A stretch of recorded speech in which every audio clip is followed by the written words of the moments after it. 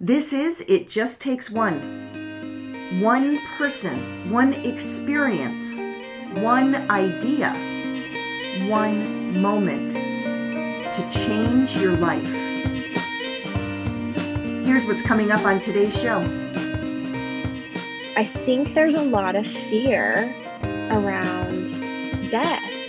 I think that there's a lot of fear in what the afterlife is like. You know, we don't want to die. I think that's why we make the Grim Reaper so scary. Like, I don't want to do that. I'm not doing that. Or death is scary. It's this big unknown, and that always breeds fear, you know, when we have that unknown. And I wanted to take some of that away. I wanted to normalize this idea that our loved ones can still be with us. When my mom passed away in March of 2015, one of the hardest adjustments to that loss was the fact that I could no longer pick up the phone and just talk to her. I missed hearing her voice and being able to call her with any of my problems or things I wanted to talk through. If you have lost someone close to you, you know exactly what I'm talking about. This very big loss, this big gaping hole of this person that used to be here but no longer is. Well, fortunately, along the way, I have met Michelle Paulson, and Michelle is our guest on the episode today. Michelle is a spiritual medium, and she just recently wrote a best-selling book called Faithful, A Spiritual Medium's Journey Beyond Fear. Michelle has the ability to speak soul. In other words, she can connect with spirits and she can share messages. Now, if you're at all open to that idea, I hope you will tune in, because in this episode, we cover a lot of questions and a lot of deep, pretty profound topics. Everything from ghosts and what they are to death and what that is. There's a lot of laughs along the way. As grim as that sounds, it's actually one of the most hopeful conversations I've had. And so I hope you'll sit back and listen in as Michelle Paulson shares her story. Michelle, it is so great to have you. Welcome to It Just Takes One. Oh, thank you so much for having me, Kelly. I'm so excited to be able to do this with you. Thank you. I am as well. Before we even begin, I have to say, I don't even think I've had a chance to say this to you yet. I just showed, I want to show you the book cover and all my notes that I have here on it today. But I want to tell you that your book cover is one of my very favorite book covers. I just love the image on here, and I'm such a purple fan that every time I look at this book cover, it feels so beautiful, and I just smile when I see it. I think you did a fantastic job. Oh, thank you so much. I'm sure we'll get into this a little bit, but definitely it was spirit driven, because as you know, this was not my original cover design. Yeah. But I'm so glad that you like it. I do get that feedback a lot. I'm glad because even though we say that books are not judged by their cover, they are. They are. They're a door to whether you want to go further with it, right? And so yes. It does help when you're feeling drawn to it. And yes, we will go into it more, although I'll make a little side note. I always think it would be interesting to do some kind of a video where we show where people start their book covers and then where they finish, because it often goes in completely different directions than you ever expect it to go. So that's very normal. Yes. And I thought that it was too. It just was interesting that this image just kept popping up at me over and over. And I even wanted a different cover. And then I did a little poll and everybody said what you said. Oh my gosh, this is your cover. You have to use this. And I thought, okay, the universe is telling me that is the cover. That will be the cover. And I can't wait to talk about all of that. But before we get too far into the weeds on all of the book cover, I want to start by giving a nice shout out to our dear friend, Sarah Blanchfield. She is the one who connected us. And I just wanted to talk a little bit about Sarah and how she actually was introduced to you, and then how you and I got to know each other before we even started this whole book project. Definitely. Sarah is such an extraordinary human, as you know, because you've known her longer than I have.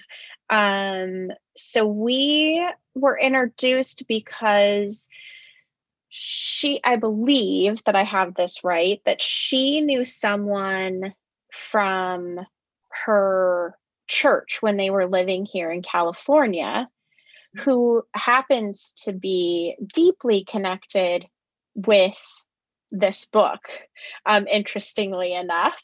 My other friend, Katrina, who's absolutely amazing. So Sarah knew Katrina, and Katrina shared with Sarah what I did, and Sarah reached out to me and became a client. But more than that, her family has just become family to me. I love them all so much. And I think that we've known each other for about 5 years now. And she's just one of those people, I'm sure you know too. She's so incredibly supportive. And if she's thinking about you, she just sends you a message of positivity and light. And she has done that with me since the beginning. And I just feel blessed to know her and have her be a part of my journey in this life, that I get to know her. And she also shared a story that's in the book, which she was gracious to do. And I just feel honored to be able to write it down for her, because it's really her. It's really hers. Yeah, she is. She's extremely intuitive, and she isn't shy about reaching out. Like you said, a lot of people might think, oh, I should, or oh, later I'll do that. But she just does it, and stays so connected with people. And it's just so heart-centered. So it's no surprise that the two of you clicked, and that she connected you with us to do this book, because that is just sort of the grace that she has, and the gift that she has of connecting and staying really centered in her heart. Yeah, she knew pretty early on that I loved to write. And she said, "Have you ever considered writing a book?" I said, "Oh my gosh, I've always wanted to write a book." And she said, "I have the perfect person that you need to meet." She says, "My friend Kelly, you have to meet her. She has co-founded this publishing company. You need to talk to her. She will walk you through step by step." And I was hesitant. I kept thinking, "Oh, I'm not sure. I'm not sure. I'm not sure." Because just putting yourself out there, fear, which we'll talk about a little bit, has been a big part of my life. And I was doing that whole game of no one's going to read it if I write it. And thankfully, you reached out to me and we had a session, and then we just started talking, and you were so helpful. And every question I had, you had an answer, and it just reinforced how smooth this process could be. And it truly was from start to finish. But it even took me, as I'm sure you know, another year after I talked to you before I said, "Okay, let's do this." I'm actually so glad you brought that up, because that is one of the most common things that we hear. So many people have this dream to write, and so many people have a gift to be able to write. And yet we get that fear in our mind, the self-talk that no one's going to read it. Is what I have to say worthwhile? Is my writing worth, is it any good? Will people even enjoy reading it? There's all those voices in our head that start to tell us we can or we can't. And so many people experience that. And so the fact that you, well, one, we're just talking about it, but that you overcame that fear and you were able to put it in the place where it needed to be, the back seat, I call it, put it in the back seat where it's not driving the bus, but it's actually just coming along for the ride. is something that I think is really important. So any of you listeners out there who are thinking about writing a book and can relate to what we're talking about here, I just want to encourage you to know that it's normal. Michelle's going to talk about the whole concept of fear and how you can have faith over fear and what happens with that. But it is definitely a pretty common occurrence. So I'm glad that you overcame it and that we're here and we can actually say, not only have you thought about writing a book, but you actually wrote it. Yeah, me too. Me too. Excellent. Let's talk a little bit. The book is called Faithful, A Spiritual Medium's Journey Beyond Fear. So that fear factor is certainly a really big theme in your life and in your book. But I want to talk more about the title first. I love the idea of faithful. And we're going to talk about how faith has played a role in your life in different ways. Let me just read a little excerpt that you wrote in your book about faith and fear, and then I'll have you talk a little bit more about that process. You're talking about the first step in your journey, and you said the first step in my journey to my best self was adopting the motto, faith over fear. And you go on, I'm going to do some excerpts here. You come to this part where you say, spiritual faith is trust in ourselves, in our own soul. This faith is the deep sense of knowing we get in the pit of our stomach. This knowing rises in us and sends us after what we were made to do. It whispers our heart's desires to our ears. This inner knowing urges us not to abandon ourselves.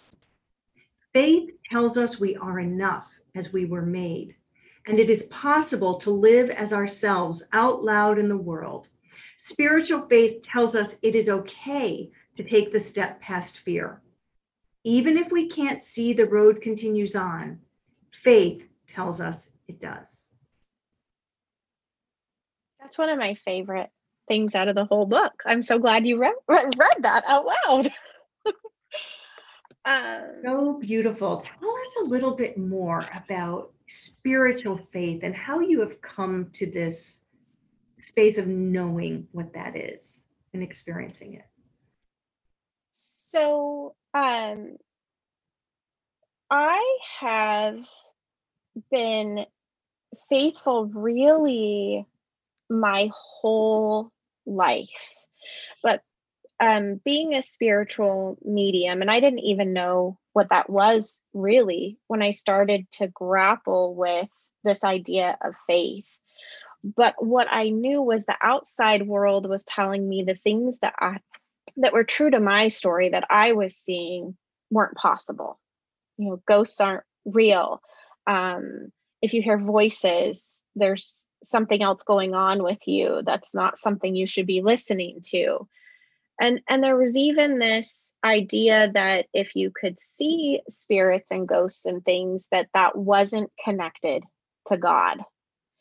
And God is connected to everything for me. So one of the reasons I came to, because it wasn't, again, originally called Faithful, as I think is common with most people, your title changes from time to time. But it was so, it was kind of the heartbeat of my story. I feel like the thing that I've grappled with most in terms with fear was telling this truth about myself, that I could see and hear things that weren't there, and that those things are connected to God for me. So I could be a good Christian because I identify as being Christian. I do have a faith background, even if what I'm able to do or this part of me is not accepted by Christian faith. And so I started to take a look at, okay, what does faith really mean? Is it religious? And it can be, yes, but it's what we know to be true. It is that voice inside ourselves. You can call it intuition or conscience or whatever you might want to name it, but it is that deep, deep inner knowing. And I think that we need to trust that in our selves. And that really has been my journey, to trust that deep inner knowing that it's there to serve me and serve everyone around you, because it's going to help highlight and showcase the best parts of yourself. It's going to take you to your gifts. And when you share your gifts, that leads to connection. And then other people share their gifts. And I think it's just what it's all about. So to me, being faithful is being true to yourself. And that's at the heart of everything that you want in life. Yeah. Yeah. It's so deep. It's such a deep understanding of faith. One of the things I love so much of the book, and we'll talk about a lot of it, but one of the things I thought you did so beautifully was the connection you're talking about, tying faith, spiritual faith, to God, to the fact that, it isn't about a religion so much as it's about this love and this universal God that we all have.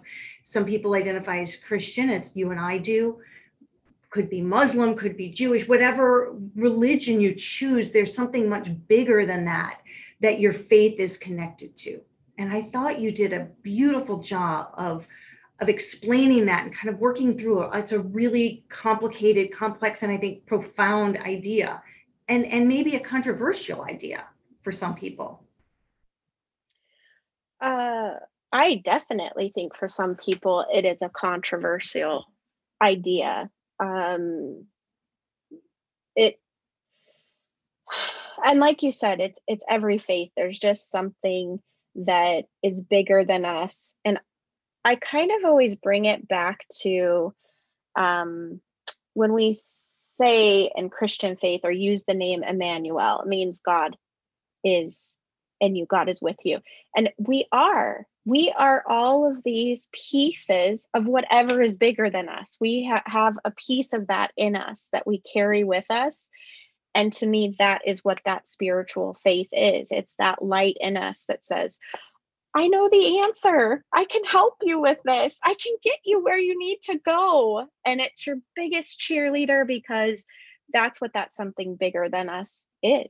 It wants ultimately what is best for everything in the universe. And we just all have a little piece of that in us.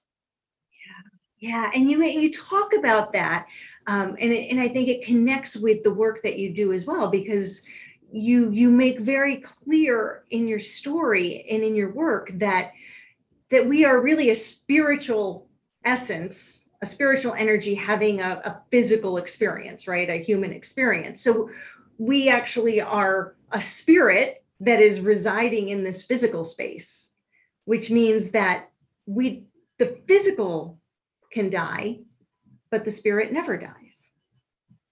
Tell us a little more about that. Absolutely. I think that we are a soul having a human experience. And that is not completely my idea. I know I heard that somewhere before, but it just so resonated with my own experience of what I see and witness.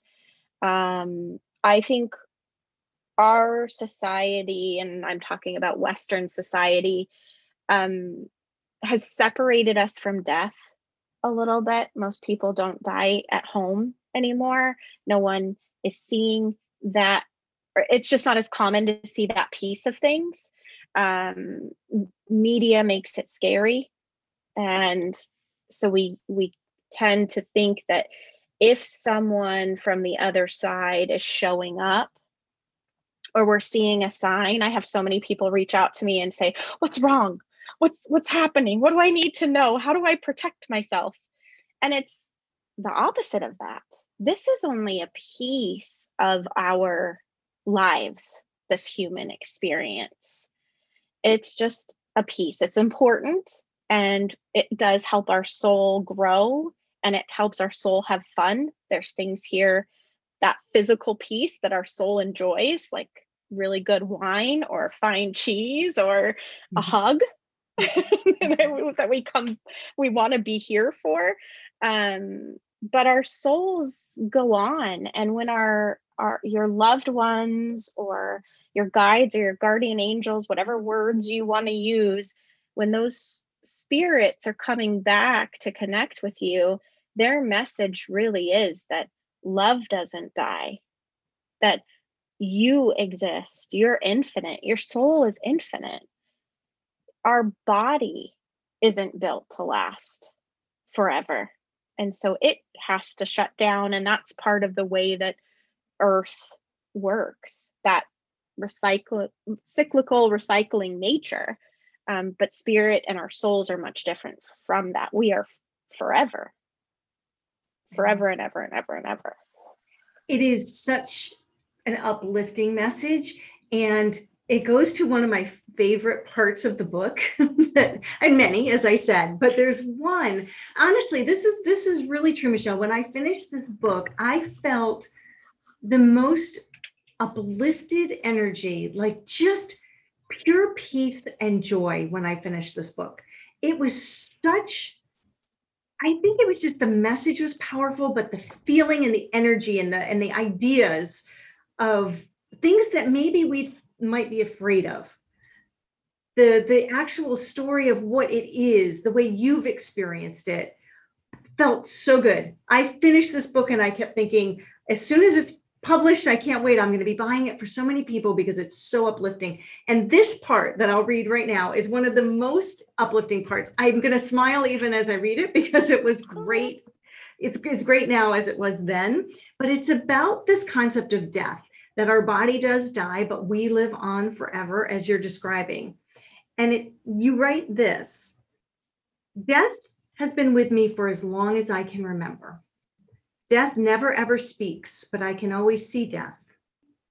She is not dark or hooded or wielding a weapon as she is often pictured.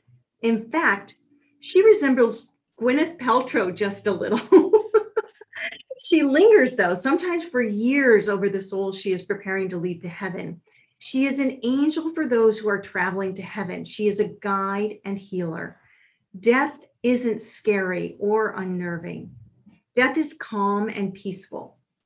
Death is an angel come to deliver our weary souls home. Well, that was make me cry. It was so eye-opening to me. I will never, ever forget the image of death as Gwyneth Paltrow now. Like the minute that you put that association, it changed my entire idea of death being this black hole to death being a beautiful angel coming to carry me home. That is so amazing. Tell us more about your experience with death and help us understand this a little bit better. Well, I love that you read that part. And if Gwyneth Paltrow is ever offended that I used her as an example, it was for her beauty. It was for her beauty. I do not associate her with death in any way, other than death is gorgeous, and so is Gwyneth Paltrow, and radiant, both things. Mm-hmm. So for me, I think death is, I even call it my best friend in the book. I mean, death is the one thing that for me has been a constant. And I don't mean in the way that we think about it as this heavy sort of grief that, the living can carry because we've lost the loved ones. But I always think of death as the souls that come to visit me. And they're funny and they're happy. They're full of light, and they don't dwell on how they transitioned. They don't come to tell me, all the details of that. That's a very human idea that we get attached to that. And the only reason sometimes they share that with me is because they need to give me a validating detail so that you can recognize who they are. But that's gone. Death is, they get to be in a place, whether we call it heaven or nirvana or the spiritual realm. They really get to be in this place where that everything's okay. They're happy. They know that it works out. It's non-judgmental. There is this, I haven't had one soul come to me that hasn't in some way shown me that they are loved the minute that they transition. There is this infinite, unconditional love that every soul is wrapped in. So for me, that is so tied to death, that feeling of just being so loved and welcomed home and known. We all want to be seen here. Mhm. And that is one thing immediately that we experience when we are just a soul. We're immediately recognizable. You're seen right away. It's probably, I think, why we crave it so much here. Oh, that's But interesting. yeah, death for me is light, is happiness, is peace. Hopefully that kind of answers what you were looking for or I reaching think it's such towards. a good, I think if you're listening to this, I'll be curious and reach out to us if you have some thoughts on this. I think it's a really different, it's like a complete 180 spin on what we think of as death. Like you said, the media portrays it or movies portray it a certain way, and we're sort of brought up, even religions in some cases will portray it a certain way. And so we're brought up with this vision of it. And to think there's a possibility of it being completely the opposite of that is just so uplifting. I really love that idea. But it also brings me to back to you, because you describe that death has been with you your whole life, that you have this experience of knowing that it is this beautiful moment, and that there is so much love and peace with it. So let's talk a little bit about how you got to be able to experience this, and when you started knowing that this was something that you had an ability to do different than other people. Share some of that backstory, and maybe even the first time you remember. I know you share it in the book, but share a little bit here about when you remember that you knew you had this gift and nobody else did. Yeah, so I think that I can see or I could see spirit from before we remember. A lot of people ask me to, "Oh, do babies, when they're looking up at things, are they looking at something?" I absolutely think so. Mm. And even with kids, they'll ask me, "What are imaginary friends?" And I'm like, "I don't think they're so imaginary." Because I was about 2.5, and this man, very stoic gentleman, tall, was just kind of hanging out in my room off to the side. And what struck me about him is he didn't talk to me. Most of the time, I think that they said hi or came and sat by me, and he just stood off in the corner. And I remember saying to him, "What are you doing here? Why are you here?" And he said, "I'm here to protect you." And it didn't make me afraid of him.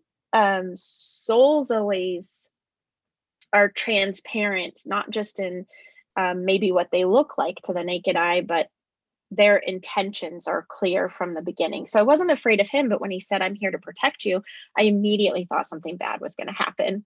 So I was like, "What's wrong? What's wrong?" And he told me I was fine. Um, he kept appearing. And so one night when I woke up and he was in my room, I just decided I'm going to book it. I'm going to make it to my mom and I'm going to get her because something's going to happen. If he's here, something's going to happen. So I woke her up and she remembers the story. She's validated it for me. But I said, "Mom, there's a man in my room."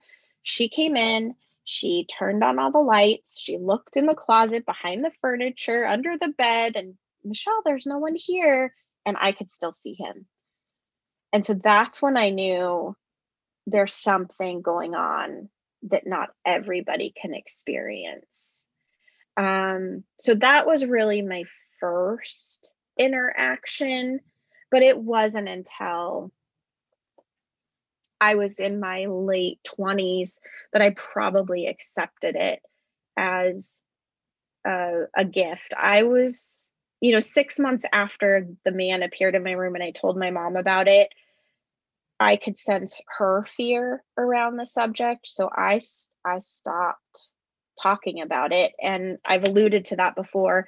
Everything around me told me this was something that was wrong with me. I construed it that way. I didn't have anyone saying, oh, yeah, that happens to me too. Sometimes I see somebody out of the corner of my eye, or so I just stayed quiet. And it wasn't until I was in my 20s and that friend Katrina that I mentioned connected me with a soul that absolutely, completely changed my life. And let's go there. I knew Matthew was going to come into this at some point. So let's talk a little bit about Matthew and that moment that really put you on a completely different trajectory. So Katrina, who I mentioned before, who's connected to Sarah, which connected me to you, she was a second grade teacher. I was a third grade teacher, and we met in our graduate courses. She had a student at her school who also happened to be connected to her at church. She knew the family really well. He'd been, this little boy named Matthew was diagnosed with leukemia. And so she talked about him a lot. And Katrina's just one of those people that you feel like you've known forever. It's easy to talk to her. And something just compelled me to open up to her, to talk about some of the things that I'd seen and experienced, in hopes that she would see death more like Gwyneth Paltrow. Like, there's something good here. I think there's something good. It's not all scary and bad. And maybe possibly there's something after this. Well, unfortunately, Matthew ended up passing away, and I never got to meet him when his soul was in a body. But not long after he passed, I started to see this little boy that was a spirit around my house. He at first ran down the hallway, and I thought, who is this? And the first name that popped in my head was Matthew. And I thought, oh, I sure hope not, because I didn't know that he had passed at that time. But even after I learned that he passed, he just kept popping up everywhere. Front seat of my car, playing with my son. And one of the ways that spirit can communicate is through dreams. They basically, I'll be asleep because my guard is down. That's why they give you the dreams too. You're open and ready to hear and listen. And they'll just tell parts of their story. So he kept giving me this dream every single night. And I just thought he was being 8 years old. And I thought it was fun to like wake me up with this dream and wave at me in the middle of the night and say, hi, I'm here. Well, he did that so many nights in a row. And my daughter was teething. My job shifted, so I was tired and stressed. And Matthew had been waking me up in the middle of the night for weeks and hanging out around my house. So finally, he wakes me up one night, and I said to him, I said, Matthew, you're a great kid and you can come visit anytime you want, but could we work out some sort of deal so that I can get some sleep the next couple nights and you don't wake me up? And he said, yeah, I want a deal. And I said, okay, whatever you want. And he said, I need you to talk to my mom. And I knew in that moment that God sent a child, because I could not say no to his 8-year-old little face. So I told him I would try. The next day I called Katrina. She said, oh, I'll help connect you. They already want to meet you. I've already talked about you. This is going to be fine. So she calls them. They want to meet with me, and I go meet with them. I really thought that meeting, I was going to find out I needed some sort of therapy or medication, or, they were going to figure out why I was hearing voices. And we did, just not in the way that I expected. Matthew was able to tell them things they understood. He would say, I want my sister to have this. And I would describe the object, and his mom would run down the hall and come back with it. And I was just like, what? Wait a second. They asked questions about things that he, only he would know. And just the way that he was he explained them like a kid would explain them, and they knew exactly what he was talking about. I was still clueless, but they knew what he meant. And that really was the beginning of this journey. I still was afraid, and I didn't immediately go tell everybody I could do this. In fact, I asked Matthew's family, please don't use my name when you talk about this. My parents still didn't know this. And Matthew just kept visiting for years, and I kept delivering his messages. I just thought it was the right thing to do. And then one day, 10 years ago, he basically told me, you need to talk to these spirits that are coming to visit you. You need to help them. And I still, being human, double checked. It's like, really? Are you sure? Like, I'm not going to go to hell? Is there hell? Is God going to be mad? Could you check with him? And he just rolled his eyes at me and said, just do this. Just tell people. And so I told 2 people. That was really the start of it. And it has grown since then. It's completely changed my life. I did this nights and weekends. I even shut it down at one point because my kids were like, are you ever going to be home, Mom? And I'm like, well, something's got to go. So it's going to be this, thing I do on the side. And I did that. And within 6 months, my other job completely changed. And it was like, you're not supposed to be here anymore.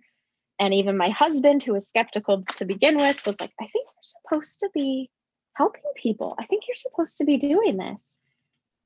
And now I am. This is what I do all the time. Yeah. So it's so interesting. I'm glad I was actually thinking this as I was editing and going through your book. I was thinking about your husband and your parents and your kids, because it is something that not everybody understands, and not everybody is open to this idea. And I wondered what that was like for you to not be sharing it, because you were sensitive to your mother's fear from way back when, and always very hypersensitive and empathic, feeling people's resistances. What is that like on a daily basis with your family and your husband and your parents? Now they know, now they're all in it, but how does your life roll? I mean, what's a day like with being able to keep what's happening here on earth in your daily life going, and then also doing this work, which is, takes a lot of energy and a lot of time? And what's it like? gosh, it's such a good question, but a hard question to answer, because I don't think I entirely know, what it's like to not have those added voices, I guess.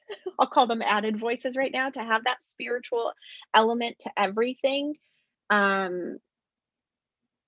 I, for so long, I call myself a recovering perfectionist. What I did in the beginning of my life is I put everyone else's opinions and needs above my own.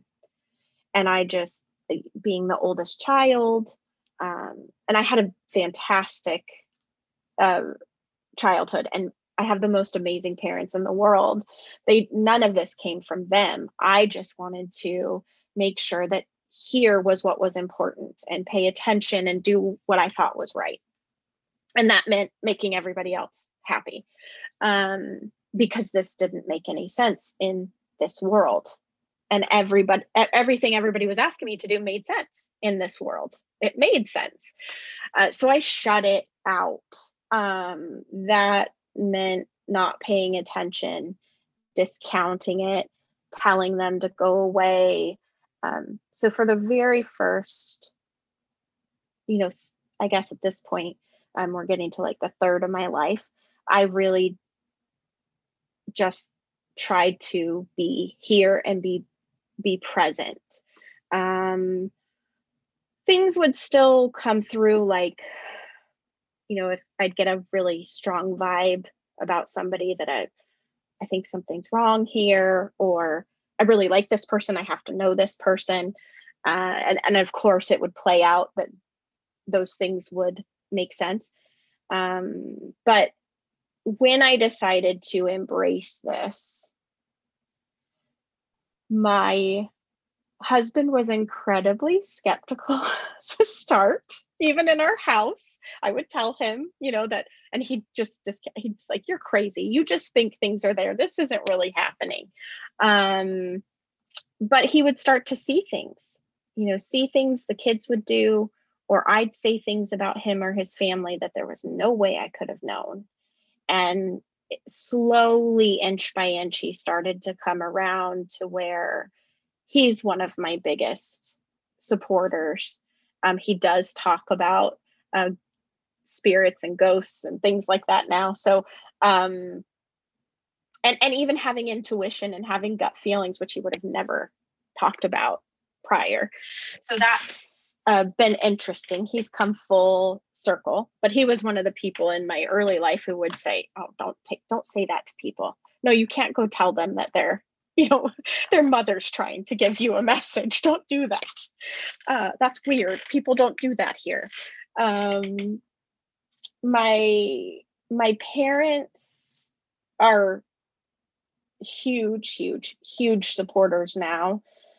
My mom, both of her parents had passed when I first started doing this, and her faith was, I'll just say she had a lot of doubts. So it was hard for her to come to terms with at first, but I did a group session at my house where all these people came, and she decided to come because one of my sisters was like, "I'm going to this. I'm going to go see what this is about."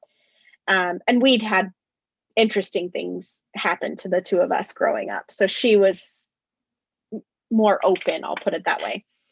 And my mom sat through that session. I don't remember the session, so I don't know what was said, but something happened. Something transpired in that. Messages were delivered to her. She's done it several times now. She's like, can we do that again? I'm going to come. I'm going to bring my sister. So it's definitely helped heal her. And she talks about it, tells people what I do. Kids. So I have 4 kids. They all look at it a little bit differently. My oldest has definitely come around. I think at first he didn't want to tell people this is what I did, but now he's a teenager. He's 17. He just turned 17, and girls think it's really cool that that I do this, and they're very interested. So now he's telling everybody, he's like, "Hey, mom, this girl wants to meet you now. We talked about you at work today." So I think he's maybe using it in that way a little bit right now.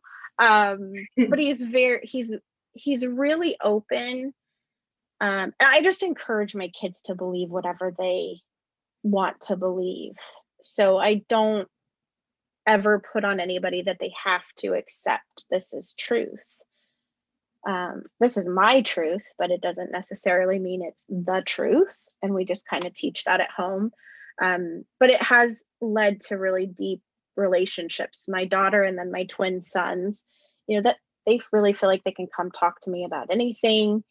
They're very open about talking about these things and their gut feelings and their intuition. So I think everybody's come around to where they can talk about it. My daughter did go to Christian schools for a while. So she did have a teacher read the portion of the Bible where you're not supposed to seek out a medium, and then had a class discussion about why mediums are bad. And that was really hard for her because we live in a small community, and she felt like it was targeted and directed toward her. So we had conversations again, just about that. This is my truth. That was your teacher's truth, and that's what they believe. And that's okay. That it's not, neither one of us is more right than the other one. And whatever you believe is okay too. And I won't ever feel like if you don't believe what I do, that there's something wrong with that. You can believe whatever you want. We still love each other. And that's what's important. So I think, it definitely plays a role all the time. I try to switch it off in public situations. I don't think it's fair for me to walk into a situation and, try to read somebody's soul or talk to their ancestors or whatever and try to figure out like, should I hang out with this person, or how is their family life? That's none of my business. So I don't use any of this to that degree. But I think I say this in the book too, unless you're trying to date my sister. Yeah, then I did probably. That's like, I know more than you think you know. Yeah, what are your intentions there? So yeah, maybe Turn it off. I'm curious about that. Because when you are as in tune and as intuitive as you are, and now that you are really practicing for 10 years, and thanks to Matthew, you have been able to do this on such a much larger scale. So you just hone that skill. How do you turn it on? How do you turn it off? What's that process for you? So I simply have a notebook. So in every session, and I have done this from not day one, because I didn't take a notebook with Matthew, but every session since, I take a notebook and I buy this exact same kind of notebook. They all look very similar. There might be different colors, but it's the composition notebooks. And I have to have sharp pencils. And that really, when I open that notebook, that is me saying to spirit, okay, I'm here. I'm ready to listen. You have my full attention. When I shut it, it's like, okay, please let me just live my life and be human for a while and let me be. And so that's kind of my signal to them. And that's, I think use it for myself. I think it's for them and it's for me. And that's what I've been doing for 10 years. Nice. I think there's, even for those of us that are not as in tune and intuitive, that's probably a really good technique. You have my full attention. I'm here and I'm open, right? Be present, and then shut that and move on to the next. So that's not a bad technique just in general. Talk a little bit though, Michelle, about exactly what it is you're doing. In the book, you have a beautiful part where you're talking about actually the way that you do the interpretation. And I want to share that because you kind of compare it to Siri. Talk a little bit about what it's like when you talk to Siri and she talks back to you. But you were sharing a little bit more about that. So let me share this piece. You said spirit speaks soul, and as with any language, translations aren't exact. Soul is going to have shades and variances that English, Spanish, French, Greek, Gaelic, or any other human language might not be able to capture. So of course, spirit isn't going to come forward and say, hi, I'm Mary Lawson. I lived 58 years and died of ovarian cancer. Those are our spoken words. Spirit will have a whole other set of communication tools to describe that experience. In essence, soul has its very own language. And your thought is you're basically translating soul. Yeah, absolutely. I think that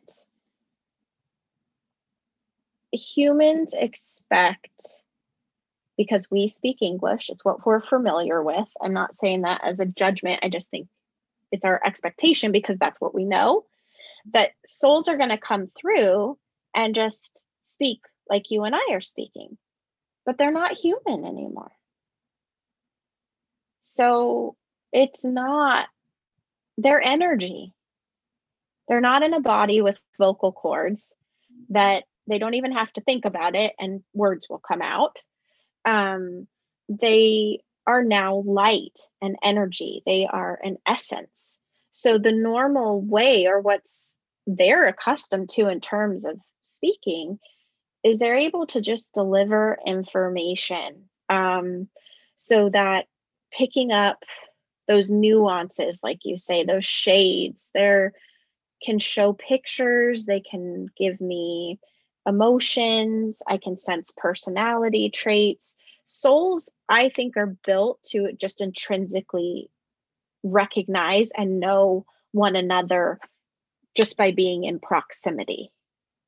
They don't have skin or a body or a barrier to hide that or have different intentions. They show up as they are, and this is them, and that's it. And we just can know that. There's just a knowing. In terms of when I say I hear voices or I see them, or even have some physical sensations and connection with them communicating, that energy can be used a lot of different ways. So I even say when I hear voices, it's like tuning a radio. I really think they're communicating along some sort of frequency that's allowing for sound. And so I'm picking those things up because they're using their energy to activate something here. It's not necessarily that they still have a voice and they're talking. The physical sensations, they remember what it was like to be in a body. And so there's places in my body that all of a sudden it's like, oh, I can feel that because I have a body. So they're using their energy to, kind of play with mine or poke mine in certain places so that I'm getting those sensations. That's seeing them again. I think we expect that I'm going to see them like, I see you, Kelly, just sitting there and I can describe everything about you. Well, again, they're light. They're an essence. They're not in a body anymore. So they have to use their energy to try to create a shape and try to fill in the blanks to show me themselves as they want to be seen and recognized. It starts with a shadow out of the corner of my eye. It starts with a feeling of, I can sort of sense there's energy in that space in the room. And then I sort of have to let them fill in that picture. And then those images are coming to my mind. For them to actually apparate and show up, that takes a lot of energy on their part to do that. So it's a little bit different. Hopefully that kind of explains some of the things, but I think they're using modalities that I have as a human in a body to relay that information. And the soul that you're talking about is the stuff that just sort of comes to me, this knowing, because that's how they communicate. They don't need words. They just can say, here, and then I know exactly what they want me to tell you. Yeah, I love that. Right before we started the interview, you and I were talking about my mom's voice.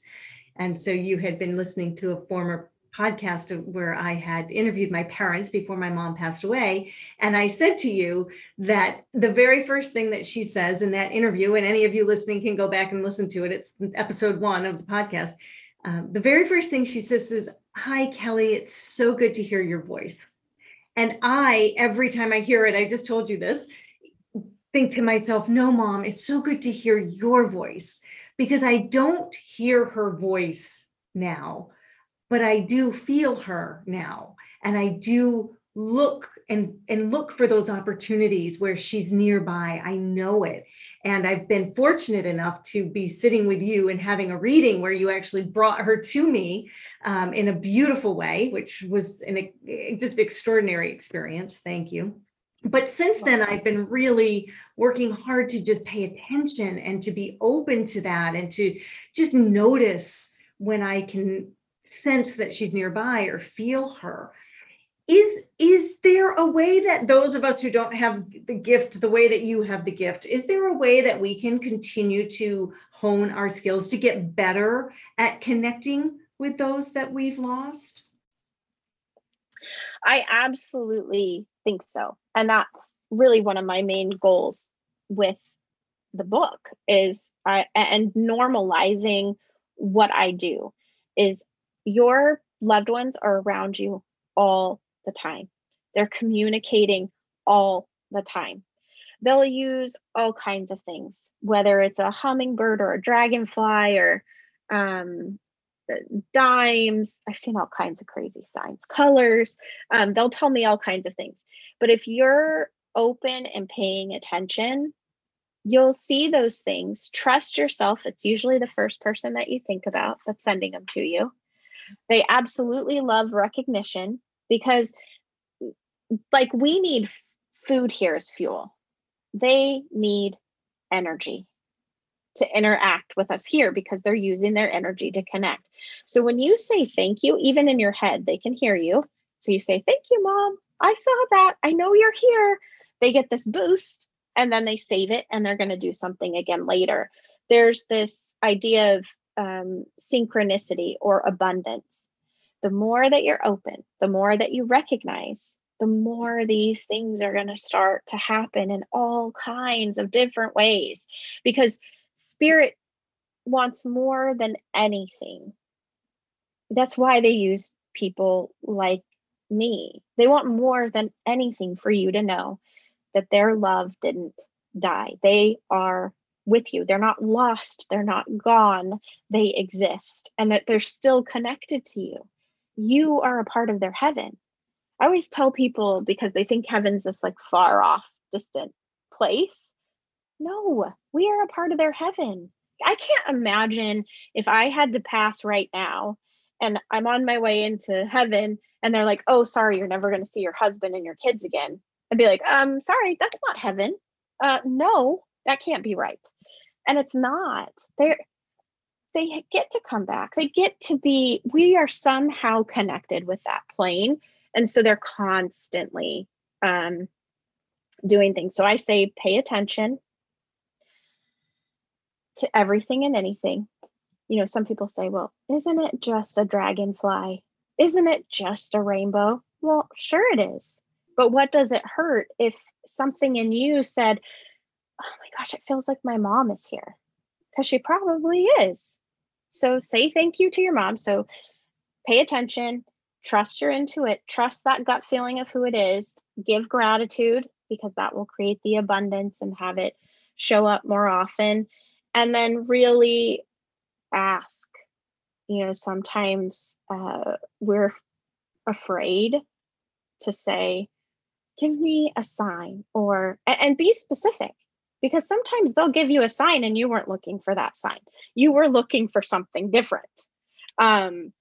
So they have to hit me over the head with things too. You know, I'll be like, give me a sign. And then I look up and the truck in front of me has like an archangel on it. And I'm like, oh yeah, got it.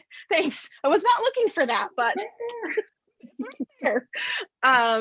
So just be specific. You know, sometimes I'll ask, if you ask for a specific thing, even I ask for a specific thing, and all of a sudden there it is.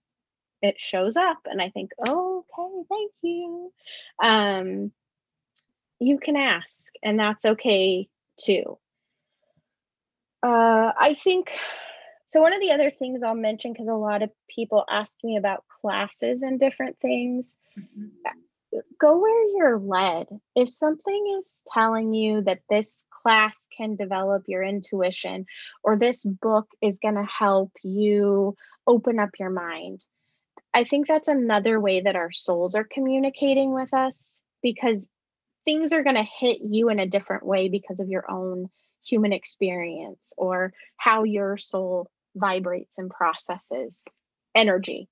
So go to those things and where you're led, and that helps you connect, because then either your belief system solidifies or it gives you more information to process, and then you can change the way that you're looking at things and take those in and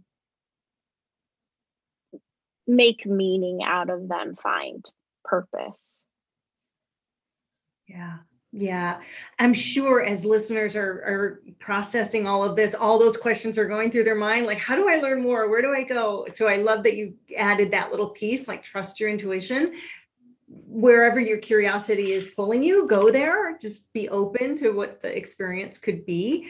And hopefully, as you're listening, this book that we're talking about right here, Faithful, is one of those, because although we've just barely scratched the surface of all the pieces that are in here and some of the stories, there are many, many more, and many more ideas in here for you to consider as you pursue this and work on this understanding on this level.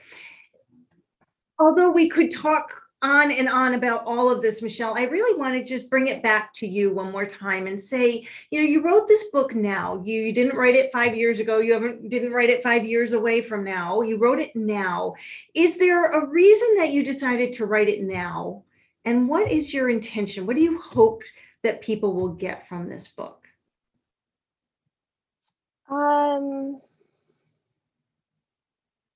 I think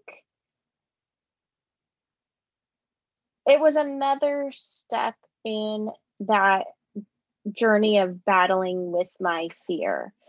So I talk about this more in the book, but one of the other reasons I really came out and started to talk about being a spiritual medium had to do with this journey of being authentic and kind of breaking that. I talked about being a recovering perfectionist. Mm-hmm. Just breaking that in me. Life is messy. I'm not perfect. This is what I look like. It doesn't matter that I don't look like anybody else, that sort of thing. And writing, I have wanted to be a writer since I was 9 years old. It comes natural to me, that idea, the notebook and the pencil in my hand. It's because I love that. I love it. And writing is me. So with being a spiritual medium, I can say there's still a barrier. I can say, oh, Spirit asked me to do this. This is what God wants me. It has nothing to do with me. I'm just delivering a message. Writing is me. It was that last piece of, I have to tell the truth. I have to tell my truth. And I tried so hard not to write a book about me. I don't like talking about me. I'm long-winded, but I don't like to talk about me. So I think it had to happen, and I just kept being guided in that direction. With the book was really mostly written, and then the pandemic happened, and I started to take some of that time to kind of focus on my business. And in the back of my head, it kept saying, finish that book, finish that book. It's time to do the book. It's time to do the book. And that there was nothing to distract me from it anymore. I couldn't keep putting it on the back burner. So I did it. If I could, I don't know if there was anything in me intrinsically that said it has to be this time. Besides it was the time. What do I want them to take away? Fear. This is one of the things you helped me with, Kelly, when we first talked. You talk about fear.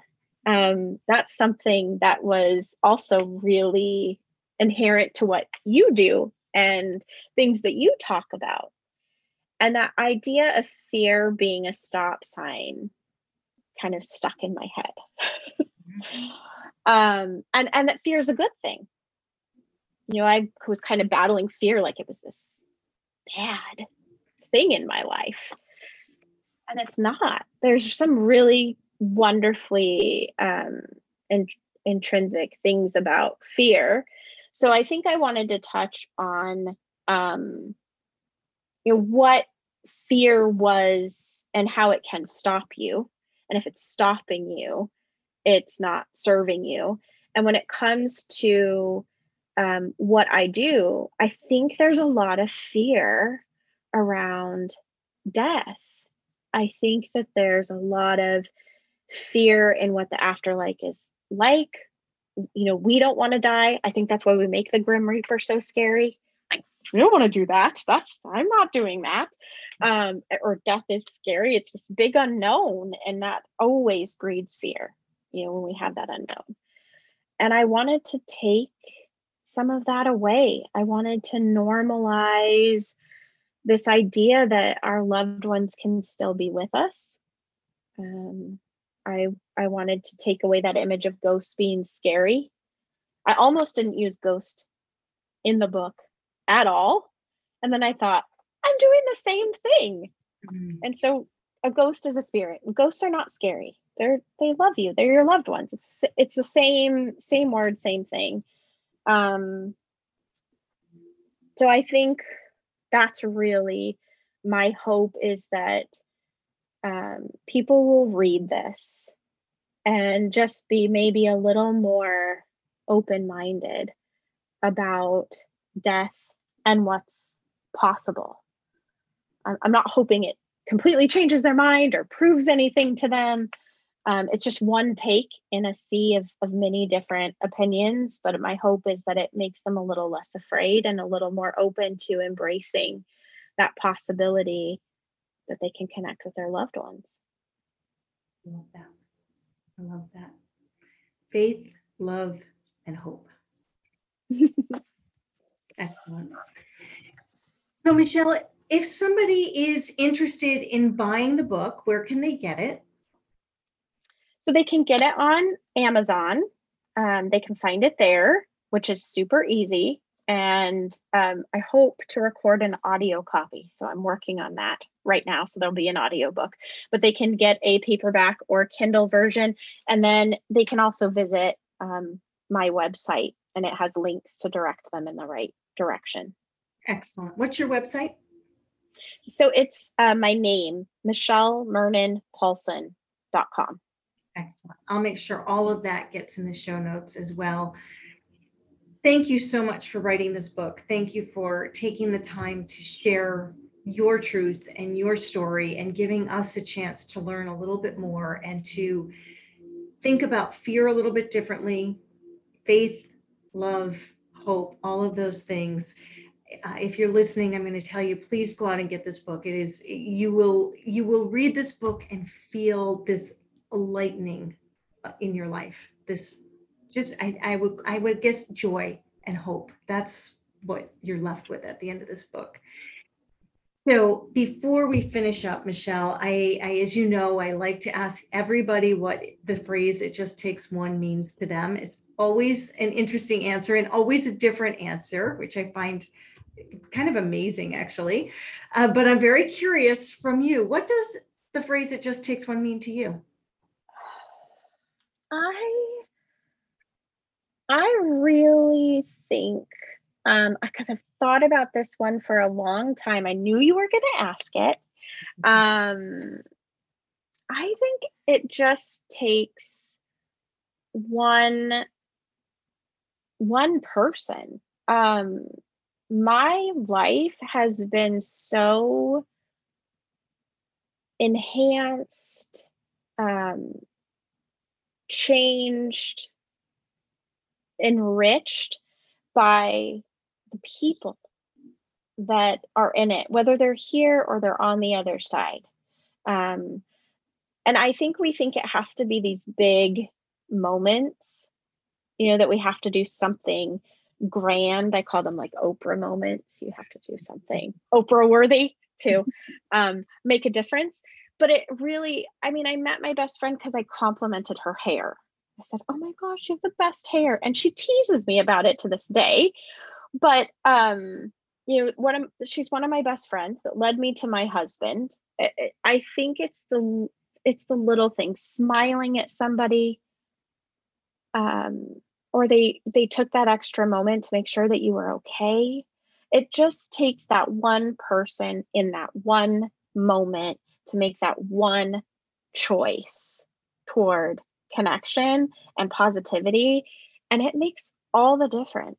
It's life-changing. Beautiful. Beautiful. I love that. Well, you are one person who is making a difference. You're making a difference with your work. You're making a difference with this book, with your messages. So continue doing what you're doing. Continue to share the gift that you have. It's really extraordinary. And thank you. Thank you for being on today. And thanks for everything. Well, thank you so much, Kelly. I can't say enough about you. I can't say enough about Scripture. You are all amazing. If anybody wants to write a book, anybody, Scripture is just the most wonderful, welcoming, step-by-step, easy, loving community to do it in. Whatever question I had, it was answered immediately. Whatever we ran into, you guys had encountered it before. It was like, "Oh no, you're fine. We can do this. Don't worry about it." It's it's been such a blessing because I didn't think this was possible.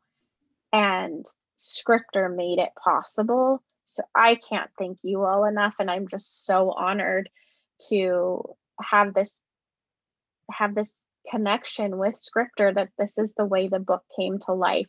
It's such a blessing. And to get to talk to you is always just a complete joy. I love it so much. So thank you. Same here, Michelle. Thank you so much. I appreciate that. It's been a pleasure working with you, really, truly. And I know we'll be in touch again soon. Okay. Thank you. Bye-bye. Bye.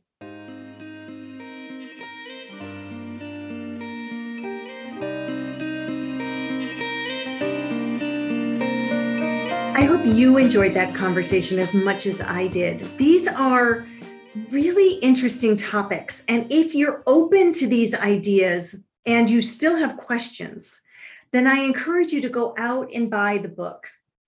In the book, Michelle dives more deeply into these topics, and she shares a lot of personal stories where she's been able to connect with spirit and share their messages with their loved ones here.